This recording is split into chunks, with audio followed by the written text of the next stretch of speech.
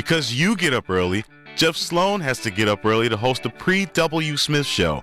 And that's what you are listening to now on 760 WJR. Indeed you are. I'm Jeff Sloan. This is the Pre-W. Smith Show. And we're getting ready to hear from Paul in the 6 a.m. hour. But before we go to Paul, we've got some things that we're focused on here on our show today. And that one of the important ones is, are we going back to the office? Are we not going back to the office? If we go back to the office, is it hybrid? Is it full-time? Is it part-time? You know, there's been a really strong labor market. And up to this point, you know, there's been demands that employers have had to meet. They've got to listen to their workforce so they stand the chance of not being able to hire the best or keep the best. And so the leverage has shifted to the workforce, but maybe things are changing. And what is that going to mean for whether or not we're going to be working from the office anymore? Well, Rani Molla, she's a senior reporter at Recode by Vox. She just published a story on this. It's interesting. One of the people she talked to said, I don't gain anything by going into the office besides a commute. Rani, you got to break this down for us. Yeah, so obviously, people who work on their computers for a living, so-called knowledge workers, have been able to sort of successfully work from home for the past 2 years or so. And now more and more companies are calling these workers back into the office. This has happened at various points. You know, sometimes this has happened last year, even 2 years ago. And for a lot of people, it's been happening this spring. And for the most part, these workers say that they would like a hybrid situation where they come in some of the time, they work from home some of the time. That's not always what they're getting, but it's sort of like no one's happy, right? So the people who want to work remotely are upset because they have to come into the office and they're like, hey, I did a really good job for 2 years. Why do I have to come in just because you want me in here? The people who like the office are going back and they're not finding what they left. You know, there's no one there. A lot of the amenities are gone. So some of the reasons why they like the office, you know, are no longer there. And then, you know, the vast majority of people who want hybrid, they say they want hybrid because they want to talk to their colleagues and, you know, meet people face to face and do collaborative stuff. But because of the way the hybrid is set up, you know, some people come in some days, some people come in other days. A lot of people aren't coming in at all.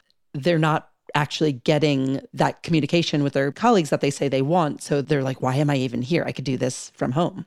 Right. We learned a lot about this, about whether companies can still be as productive with at least part or all of their workforce working from home as opposed to being in the office. I think that's a factor here. You know, part of this is driven by, are we productive?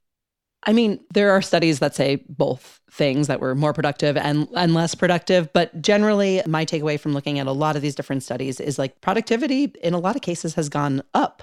There's this longstanding survey from Working from Home Research. It's headed by Stanford University professor who's been studying this sort of thing forever. And people report being much more productive working from home. There's also more objective measures. You know, there's stuff from Microsoft about how much code their coders were pushing, something like that. There's also a study of call center workers, which is more of you could see how many calls people are making. And there's like a satisfaction thing where the person at the end says whether they were satisfied with the call. And we learned that people who wanted to work remotely and did so were able to be just as productive, if not more so. So I think productivity is there. I think the bigger questions and the more like unmeasurable things are whether there's collaboration and creativity. Right. And that's what you hear a lot of like bosses and executives worrying about. They're like, can we be creative? Can we have that, you know, je ne sais quoi that we had at, you know, when we bumped into each other at the office from home?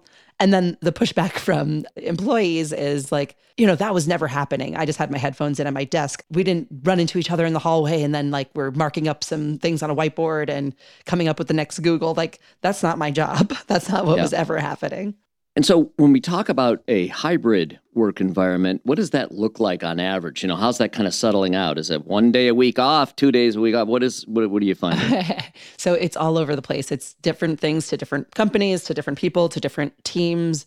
Generally, it's a set number of days you're coming into the office. For a lot of people, that's 2 or 3 days per week. But employees are finding even that is too much. Obviously, you know, they used to go in 5 days a week. So it should seem like, oh, this is a big improvement. But a lot of employees are like, okay, I'm going in 2 days a week, but that's still, you know, a 2-hour commute or whatever it is. And I'm paying, you know, X amount of money for a salad. And I just spend all day on Zooms and Teams. Mm-hmm. And like, why couldn't I do this at my house where I could, you know, put in a load of laundry or pick up my kid? Right. And I mean, the argument does make sense. You know, as you said, there's pros and cons to the model. But, you know, it's a reasonable argument, especially today. it's almost like a corporate benefit not having to commute, with the price of gas and everything else. I mean, it's one of those things that makes a job more desirable. It also helps with employee retention. And so there is benefit that goes beyond the productivity issue to the corporation if they're able to attract and retain really high quality workers. And of course, as I said, the leverage in the workforce these days, many are demanding it. Oh, absolutely. We know that remote jobs on LinkedIn get way more applications than non-remote jobs. It's just something that a lot of people, especially women or people who have childcare duties, are looking for. One could also say that it might be a corporate benefit to get rid of office space and not have to pay a really expensive lease. But usually when we're talking about companies, they say that labor is the most expensive thing. So having to onboard and hire new people, that's super, super expensive. If this is a way to keep people for longer, to hold on to good employees, this is absolutely a benefit for companies. Yeah. So let me ask you in closing, I've kind of alluded to, we've mentioned the fact that a lot of this is driven by kind of the leverage and the demands that the workforce can make today when looking for a job and requiring at least some sort of hybrid work environment. And that's largely because of the superheated nature, again, the leverage inuring to the labor side of it. But as things change, as the economy changes, the leverage begins to shift. Is a lot of this just driven by the demands of the workforce, or is this, something that really works for both sides, or is it something one side or the other has to put up with? Right. That's the big question. What happens when we're in a recession? Right now when people's work is really highly in demand, there's near record levels of job openings and of quits in business and professional services, which is generally like the people who could do remote work in business and professional services. These are office jobs. So if a lot of people are quitting and if there's a lot of open jobs, you have a lot more leverage. In a recession, there's not going to be as many open jobs. So a lot of people are saying, the employer will have the power to call you back in. The question, as you rightly point out, is that, is it also good for employers to have people working from home? Rani Molla, thank you very much. You're a senior reporter at Recode by Vox. We're going to head out to a break right here on the Pre-W. Smith Show.